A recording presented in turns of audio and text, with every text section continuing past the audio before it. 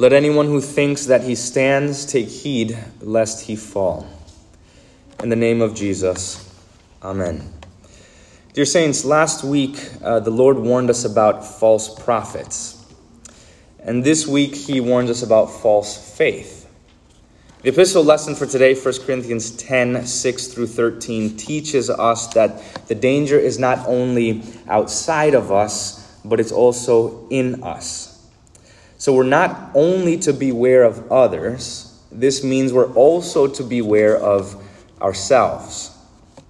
Even if there's no false prophet within 1,000 miles of you, you're still in constant danger because of your own heart. So today's epistle lesson is a warning against false faith, which is another way of saying beware of believing or trusting or depending upon yourself, especially to keep you a Christian. So the epistle lesson begins saying, these things took place as examples for us that we might not desire evil as they did. Well, what things is he talking about? Who is Paul referring to, and what did they do? Well, he's referring to the things that happened to Israel in the wilderness after the Exodus. Okay, so I don't have the time to recount the entire history of what happened to Israel, but here's a brief summary. Egypt enslaved the people of Israel for 430 years. But God had mercy upon Israel, and he punished the Egyptians by sending the 10 plagues. He turned water into blood, sent a swarm of frogs or gnats, locusts. There was the death of the livestock, death of the firstborn, and so on. Finally, God parted the Red Sea for Israel, and then Israel passed by on dry ground, and then the Egyptians, while they were in the middle of it, he collapsed the sea on top of them, and they drowned. He defeated them. So, God didn't have to be gracious to Israel or save them, but he chose to. He loved them, and so he had mercy on them. So, after all of these great and mighty works of God, parting the ocean, or parting the sea, sending the plagues, all of these sort of things, saving them, after all of these great and mighty acts from God that saved Israel from 430 years of being tortured and enslaved to the Egyptians, how do you think the Israelites responded? Well, Paul lists 5 ways in the epistle. He says, first, they craved evil. They were idolatrous. They indulged in sexual immorality. They put Christ to the test. And finally, they grumbled against God. Believe it or not, we have some detailed insight as to what exactly happened in the wilderness during that time. Psalm 106 is about that time. And it tells us, I can't read the entire thing, but you should. It's fascinating. But Psalm 106 tells us exactly what's going on. So I'm just going to read a few verses which lay out how they responded. So at first, it says, after God saved Israel from the hand of the foe and redeemed them from the power of the enemy, they believed his words, they sang his praise, but they soon forgot his works. And they put God to the test. And then the psalm goes on to say, they made a calf in Horeb and worshipped a metal image. They exchanged the glory of God for the image of an ox that eats grass. They forgot God, their Savior. And then it goes on to say, they even did this. They sacrificed their sons and daughters to demons. They poured out innocent blood, the blood of their sons and daughters, whom they sacrificed to the idols of Canaan. I'll stop there. The point is, this is how they responded to the God who saved them. They stopped believing in him. So God saved them, and this is how they responded. And how do you think the Lord responded to them? God warned them several times, and then he punished them for their unbelief. When his patience ran out, he killed all of the leaders of Israel who were allowing this to happen. Then, when Israel continued hating him and didn't repent, he killed 3,000 of those who committed adultery. Then, when they didn't repent again, he killed 23,000 who committed sexual immorality. Then he killed many more for testing him. And finally, he killed 14,700, the scriptures say, for grumbling against him. So just to put this into perspective, there were about 600,000 Israelites who wandered in the wilderness for 40 years. And out of these 600,000, how many do you think made it to the promised land? 2. Only Joshua and Caleb. And the rest died in the wilderness. Okay, so why do you need to know all of this? Why did I just tell you that whole history? Well, it's because these are, everything I said, are these things that Paul is talking about. When you see this, the first thing that should strike you is how serious sin is and how angry it makes God. Sin is no joke or laughing matter. Idolatry, adultery, wicked passions, testing God, even complaining against God are all very serious sins. You see, we tend to downplay the seriousness of sin. We hear the gospel in every sermon, every service, every hymn. We hear and trust in the forgiveness of sins that comes freely through the death of Christ Jesus. And this is a great and glorious thing. However, if you think that the reason God forgives our sins is because our sin is not a big deal, then you have no idea what the gospel is. The reason Jesus poured out every ounce of life and blood in his body on the cross is exactly because sin is serious. All of them. So if you don't find joy or peace in the gospel, then it's most likely because you don't take sin or your sin or anybody's sin very seriously. When you think little of sin, then you're going to think little of what Jesus did to save you from your sin. However, the more you realize how evil and wicked and disgusting and filthy sin is, then the more you will love and appreciate and rejoice in the gospel. All right. So Paul said these things took place as examples for us that we might not desire evil as they did. Simply put, learn. What happened to Israel is the sign.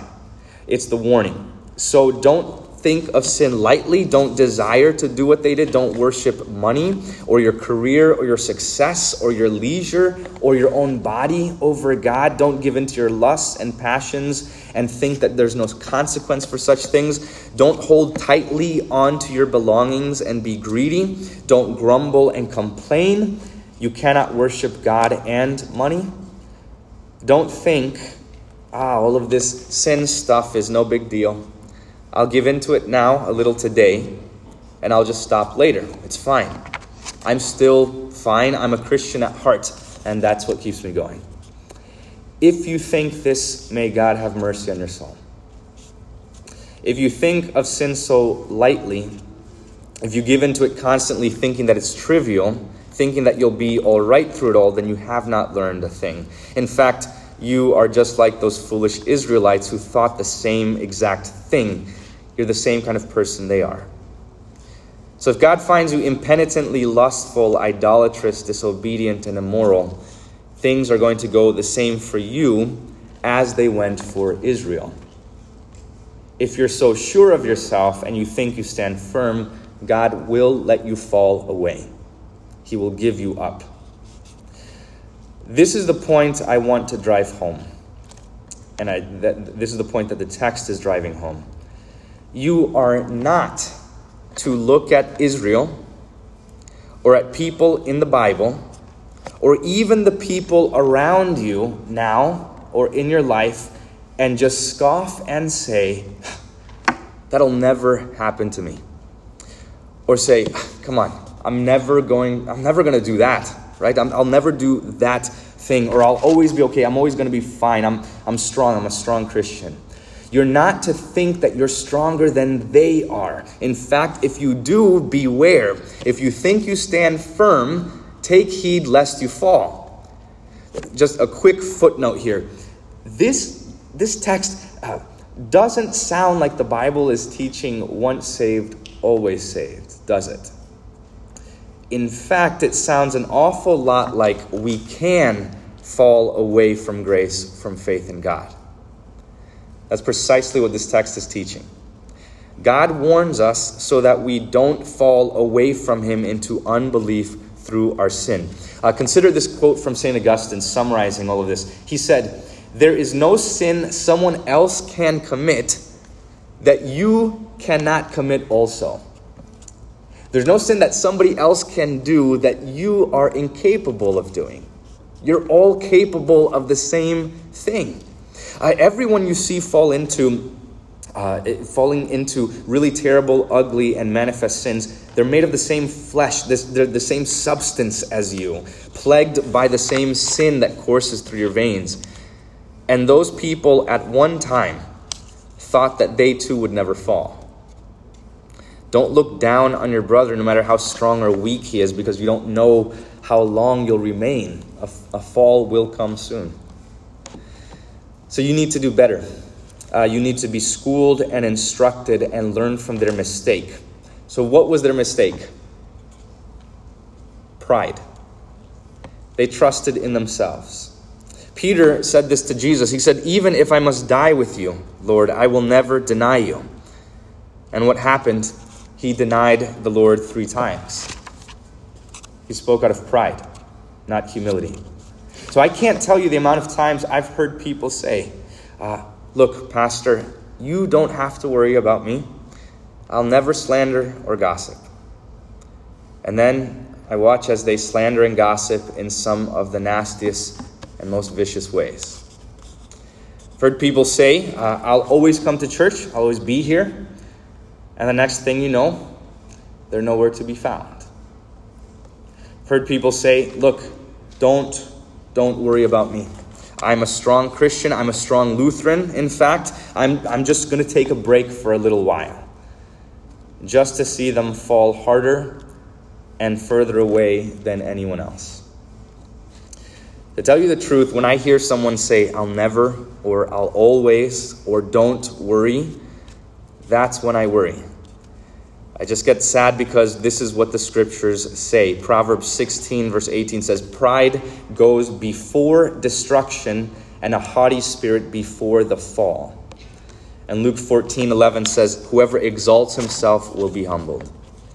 So I'm not the only one who's seen this. I know we've all seen this. We've all seen Christians, not only in the church, but out in the world, fall into soul-destroying patterns of sin. They fall into impenitence, and they harden their hearts, and then eventually deny the faith.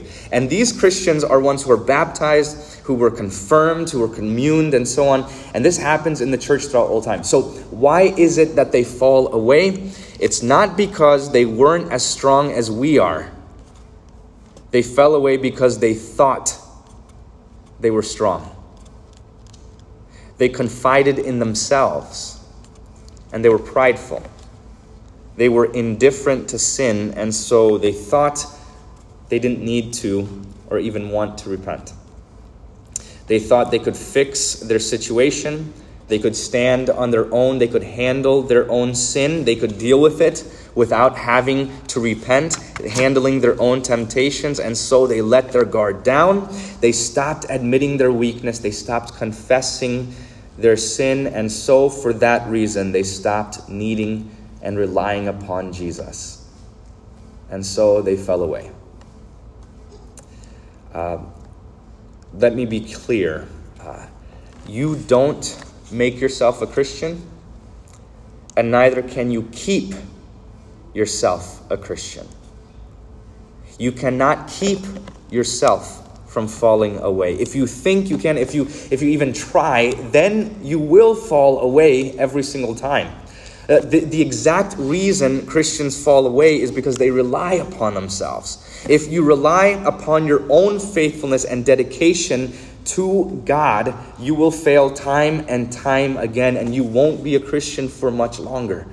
You cannot do it. Your will isn't strong enough. You are not good enough. So you must never rely upon your own faithfulness to God. Rather, you are to rely solely upon God's faithfulness to you. This is what 1 Corinthians says. God is faithful, and he will not let you be tested beyond the ability he has given you. You see, this is the point of the text. The temptation or the test here that this text is talking about is not just the temptation to fall into sin in general. The temptation is to fall away, to fall into unbelief. The fall that this is talking about is not just falling into some sin, but falling into impenitence, falling into unbelief. It's a fall away from grace, a fall away from God. So this text isn't saying that if you're really, really good, one day you're going to stop sinning. And it's not saying that if you try really, really hard, then one day you're just going to be perfect. The text is saying that God will give you a way out of a very specific temptation. And that is the temptation to unbelief. You can't endure that temptation on your own. Only God can keep you from falling away. So in the midst of this warning, this is still a great comfort for us. And the reason the Lord warns you against pride and arrogance and self-trust and carnal security is entirely because he has done everything you need for your salvation. Not only to give it to you, but to keep it with you. He warns you to never depend upon yourself or to become or remain a Christian, but to depend only upon him.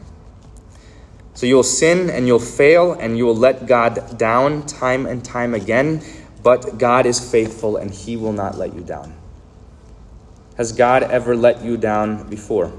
Has he not spared his own son and given him up for you? The Lord Jesus went to the cross not simply to be an example to you. He went to be your substitute and to take your place and to become your Savior. He made you his own when he washed you in the flood of his blood and when you were a helpless little infant plagued by sin and death. The Lord saved you and brought you out of the slavery of hell. He brought you here into his promised land. He not only called you by the gospel, but he keeps you with that same gospel. So, dear saints, when you are tempted to give up the faith, to stop believing, when you feel yourself thinking little of sin and taking it lightly, when you're feeling confident in yourself, thinking that you yourself are strong and a secure Christian, then repent. And don't rely upon yourself or trust in yourself. Rather, remember that you are sinful and weak and that you cannot depend or trust on God, depend upon yourself. And when you remember that you're weak, then you trust in and depend upon Jesus to save you. This is what it means when Paul says, "For when I am weak, then I am strong." When you depend upon God in your weakness, then you are strong because you stand on the word of God, because he is with you. Psalm 37 says, "By the Lord, the steps of a man are made firm and strong and secure. And then God delights in his way. Though a man fall, he will not fall headlong, because the Lord upholds his hand." So rely upon him. I'll close with these words from Jude, verse 24 and 25.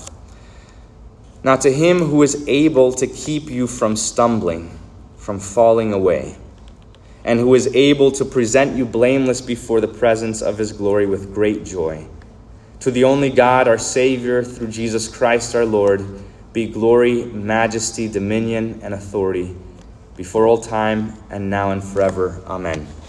The peace of God, which surpasses all understanding, guard your hearts and your minds in Christ Jesus our Lord. Amen.